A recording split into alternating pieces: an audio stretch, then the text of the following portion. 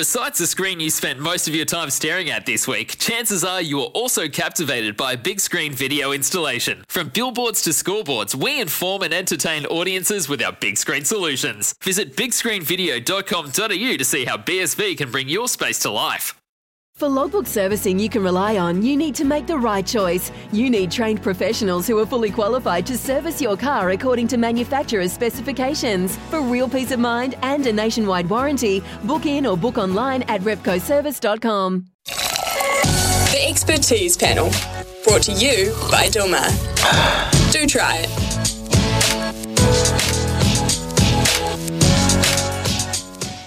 Right, we've got our panel this morning consisting of Digital News Hub man Stephen Foote, who is all over UFC and the Warriors, so we've got to talk about them this morning, don't we? And Jeff McTainch, of course, from Sky Sport, doing some great work at the Olympics, Winter Olympics, etc. And now, of course, back calling Super Rugby. Jeff, we'll begin with you because you called history over the weekend. I won't say you caused history, you called history over the weekend, mate. Fantastic performance from Moana Pacifica. Caught the last half hour of that.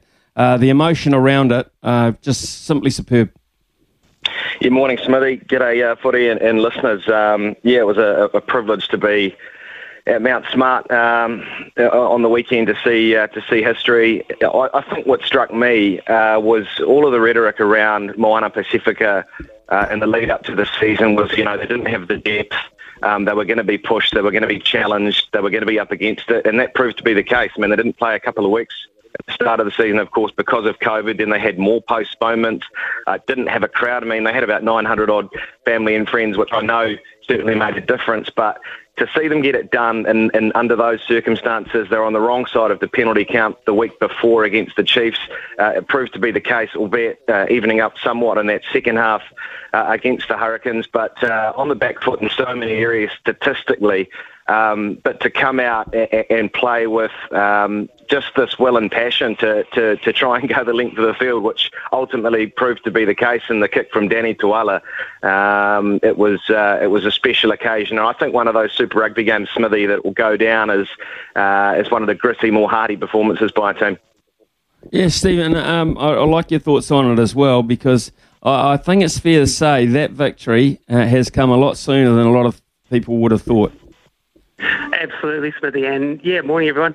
I was in that camp. I firmly believed it was going to take a little while for Moana Pacifica to really find their feet in this competition. But hey, they've done it quicker than the Highlanders, and we'll talk about them later. But just as Jeff mentioned, the passion they showed, the grit. They were a man down there. They had to fight back from there. And then that last 15 minutes, the Danny Tuala try, you couldn't have scripted that better.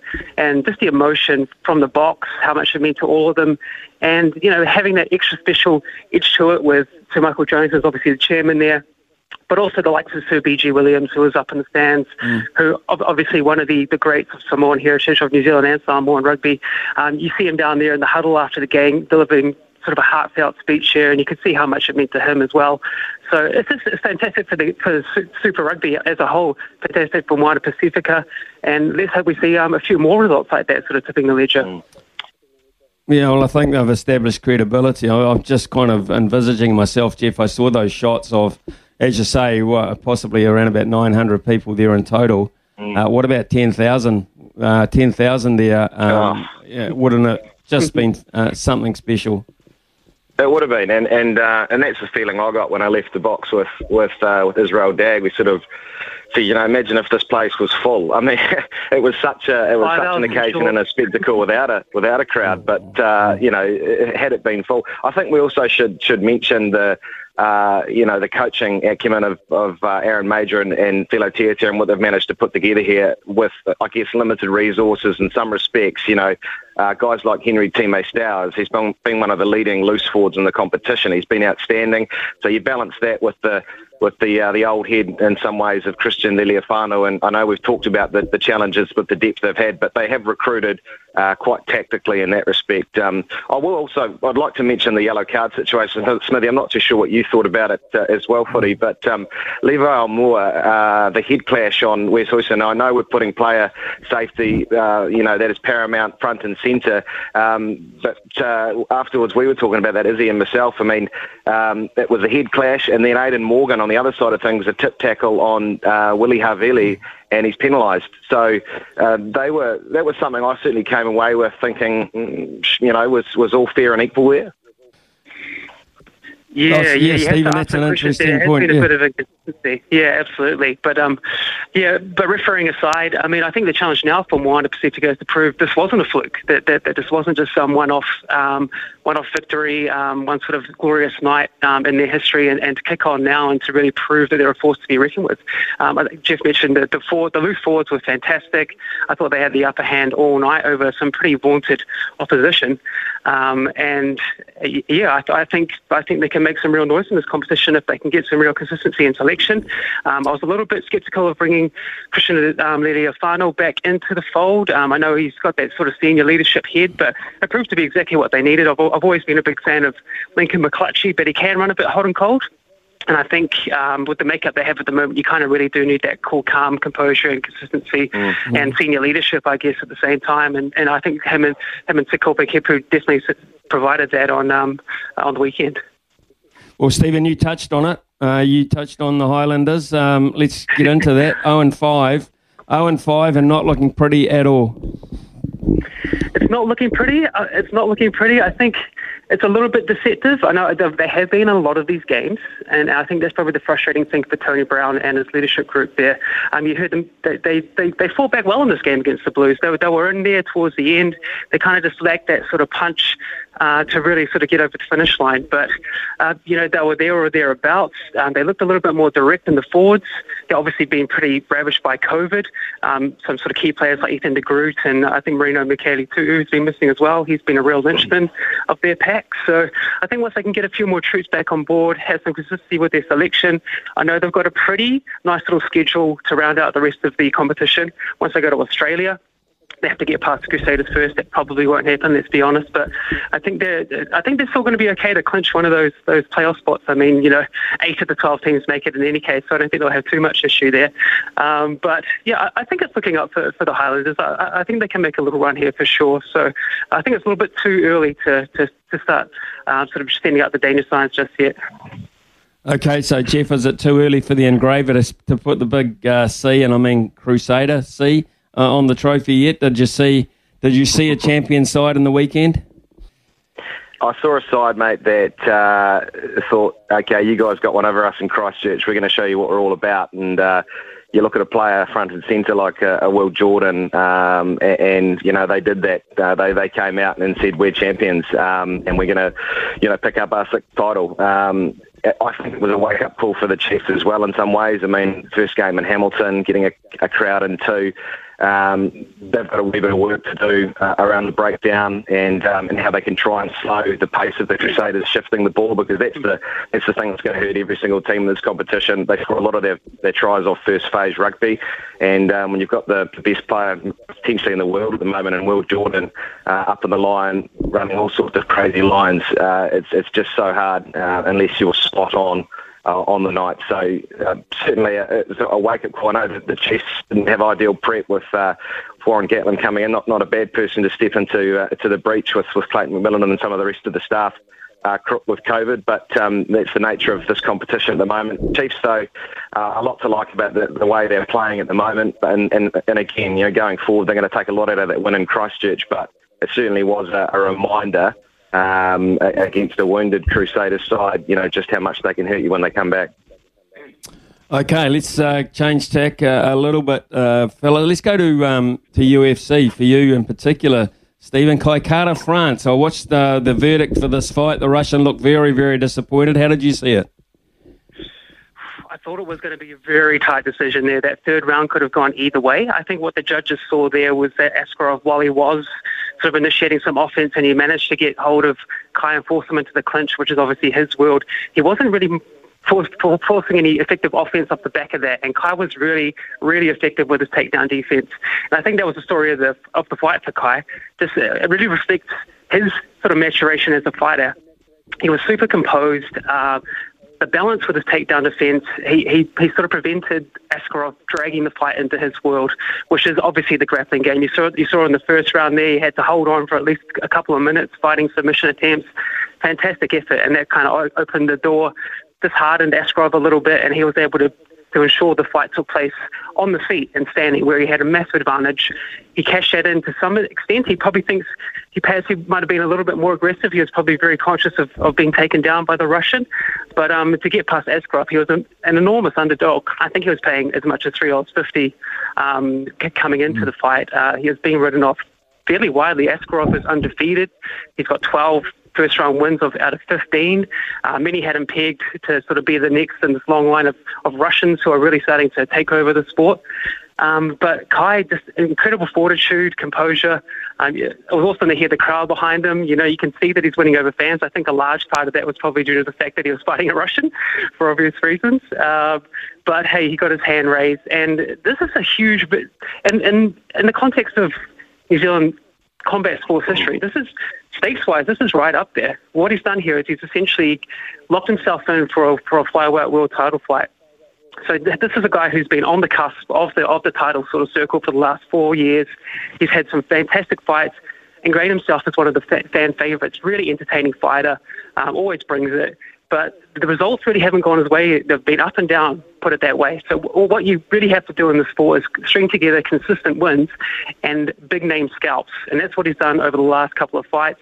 He's knocked out Rogerio Bontorin in the first round, got a big win over Cody Garbrandt, who's a former UFC bantamweight champion, knocked him out in the first round, and now sort of upsetting the bookmakers here and really tipping the scales of the flyweight division with this win. So essentially, Davison Figueiredo, who's the champion, has called him out. He said before the fight he wanted to fight Kai for the next title defense, and now it looks like that's going to be the case. Kai has this flyweight title shot locked in. The only thing now is that he's probably going to have to wait a little bit longer than he initially expected, because we're going to have Davison Figueiredo fight Brandon Moreno for a fourth time, and then I'd say Kai will be fighting whoever comes out of that bout for the chance to become New Zealand's second ever world champion. Interesting. Fellas, we're going to go to a news break very shortly with Arawa, and then when we come back, we can't avoid talking about the White Ferns' demise, Jeff Tainch, and Stephen Foote with us this morning. Okay, sorry, just a little bit of a gap in transmission there, so we'll just get through. We've still got Stephen Foote and Jeff McTainch with us, and Jeff, the knives were out, of course, for Bob Carter, but he dodged them straight away by getting out straight away. Disappointing campaign all round that they won't be, as the gates are opened up and the crowds can come in, they won't be seeing their home team playing. Yeah, too right, mate. 3 wins from the 7 games and just the 6 competition points. I know if you look at that statistically speaking, they're not out of the semi-final picture, but they really are. I mean, England and India would have to lose by, I think, 200 runs apiece to change that run rate result. That's not going to happen. But I think if you look at the overall campaign, I think it showed that there very much is a changing of the guard with this White Fern side. Got a few young players coming in. I mean, Hannah Rowe was outstanding against Pakistan with the fifer. And there's questions around whether Sophie Devine's going to remain on as captain. I'm sure she'll stay as a key player. But you look at Bob Carter going out, Ant Sharp as well, head of high performance. A couple of key appointments need to be made there. Who do they go to? I mean, there's a few around the traps that could potentially step in. Craig Cummings, one name, Joanne Broadbent as well, and also potentially Reece Morgan. So, there are some names there that could come in and take this White Fern side forward. But I think the way they finished, mate, at Hagley Oval with a good crowd through the turnstiles, beautiful day, and to see Susie Bates create history, fantastic century, and to become the first player from New Zealand to get 5,000, fourth woman of all time was great. But I think it's to me it looks like a bit of a 2-horse race between South Africa and Australia. I think the thing that might pull the punters along to the grounds, the Basin Reserve in Hagley, over the next week or so will be trying to see if a team can upset the Trans-Tasman neighbours. So it's going to be interesting, the end of this tournament, but certainly the White Ferns falling a bit short, I think, on their own expectations. Yeah, Stephen, I know worldwide you're into the digital side of things in terms of sport coverage, etc. Digitally, the numbers are astronomical for this Women's World Cup, particularly anything involving anything around India too. Yeah, absolutely. You always get plenty of clicks from the Indian side of the world. But, just to build on what Jeff said, it was a disappointing campaign. But, I think overall it's a pretty big win for the women's game in New Zealand. It was great to see so many, particularly young girls out in the stadiums watching these games and clearly invested in it. Bob Carter, a classic case of probably, jumping before he was pushed. And I think they can look back at this tournament and at some pretty questionable selections. I think we didn't really cash in on the likes of Brooke Halliday. I think she should have been batting further up the order. She looked superb the entire tournament. I think we could have seen a little bit more Lee Kasparek in there. And I think we were a little bit bereft of ideas when it came down to the death bowling situations and crunch time situations. And I think a lot of that has to fall on Bob Carter's head. But we missed. It's going to be massively disappointing, isn't it, to not take advantage of your home ground, of playing of this rare occasion of being able to contest a World Cup on your own soil. So, yeah, pretty sad from that perspective. But I think overall it's a big win for the women's game in this country. Yeah, it's interesting, actually. I keep hearing from the selectors and the former coach now that selection wasn't an issue. They had the right players, no problem with that. They had the game plan sorted out. They just couldn't execute it. So we'll see what the upshot of that is. But what we can tell everyone, and we know now, Stephen, of course, is that the Warriors are on the board on the points table. What did you make of that? By virtue of having more points than the West Tigers, they won that game. But let's make no mistakes about it. No one was a winner coming out of that game. And, in the NRL, the win's a win. They're always hard-fought contests. You've got to get yourself on the board. But, I think they did take a little bit of a backward step there against the Tigers. And it would have been a real indictment on their form if they had come our way with that one without a win. But they showed a little bit of grit down the end there to seal the victory. I think they made less mistakes, I guess you could say, to ensure they came away with the win, but still really concerning in terms of what's happening with the halves and the direction when it comes to the red zone. I like to say, if I can make a really old school WWF wrestling reference, there's a bit of Andre the Giant to them. They have no finishing moves. They've got nothing in the red zone. Our only attacking option is kicks. We scored tries off that, but we didn't come close to scoring anything off set play. We're constantly dying with the football on fifth tackle situations, even when we're in the attacking zone. And what's also disappointing is that a lot of our best players, whilst we don't have the depth of talent that a lot of these other squads do, a lot of our best players just aren't being consistent and have been pretty poor, to be honest.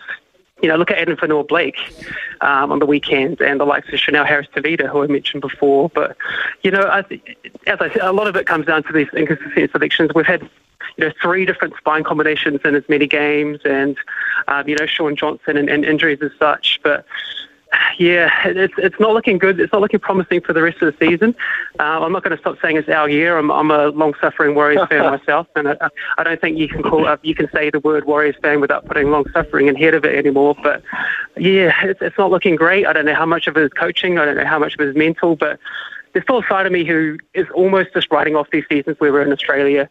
And I just wanted to get home now. And it's almost a case of just looking forward to 2024 because this team is clearly pretty mediocre and not top 8 material. Jeff, are you fired up with the Black Caps against the Netherlands, or is it more just to say goodbye to Ross Taylor for you? You've always got to be there to watch that, to say goodbye to a great player. But I think it's good for cricket seeing the Dutch involved against the Black Caps, and it's always good to get a bit of limited overs cricket on the international stage with whoever you're playing. So no, I'm certainly looking forward to it and seeing a swan song hopefully. Okay, fellas, it's been great chatting to you this morning.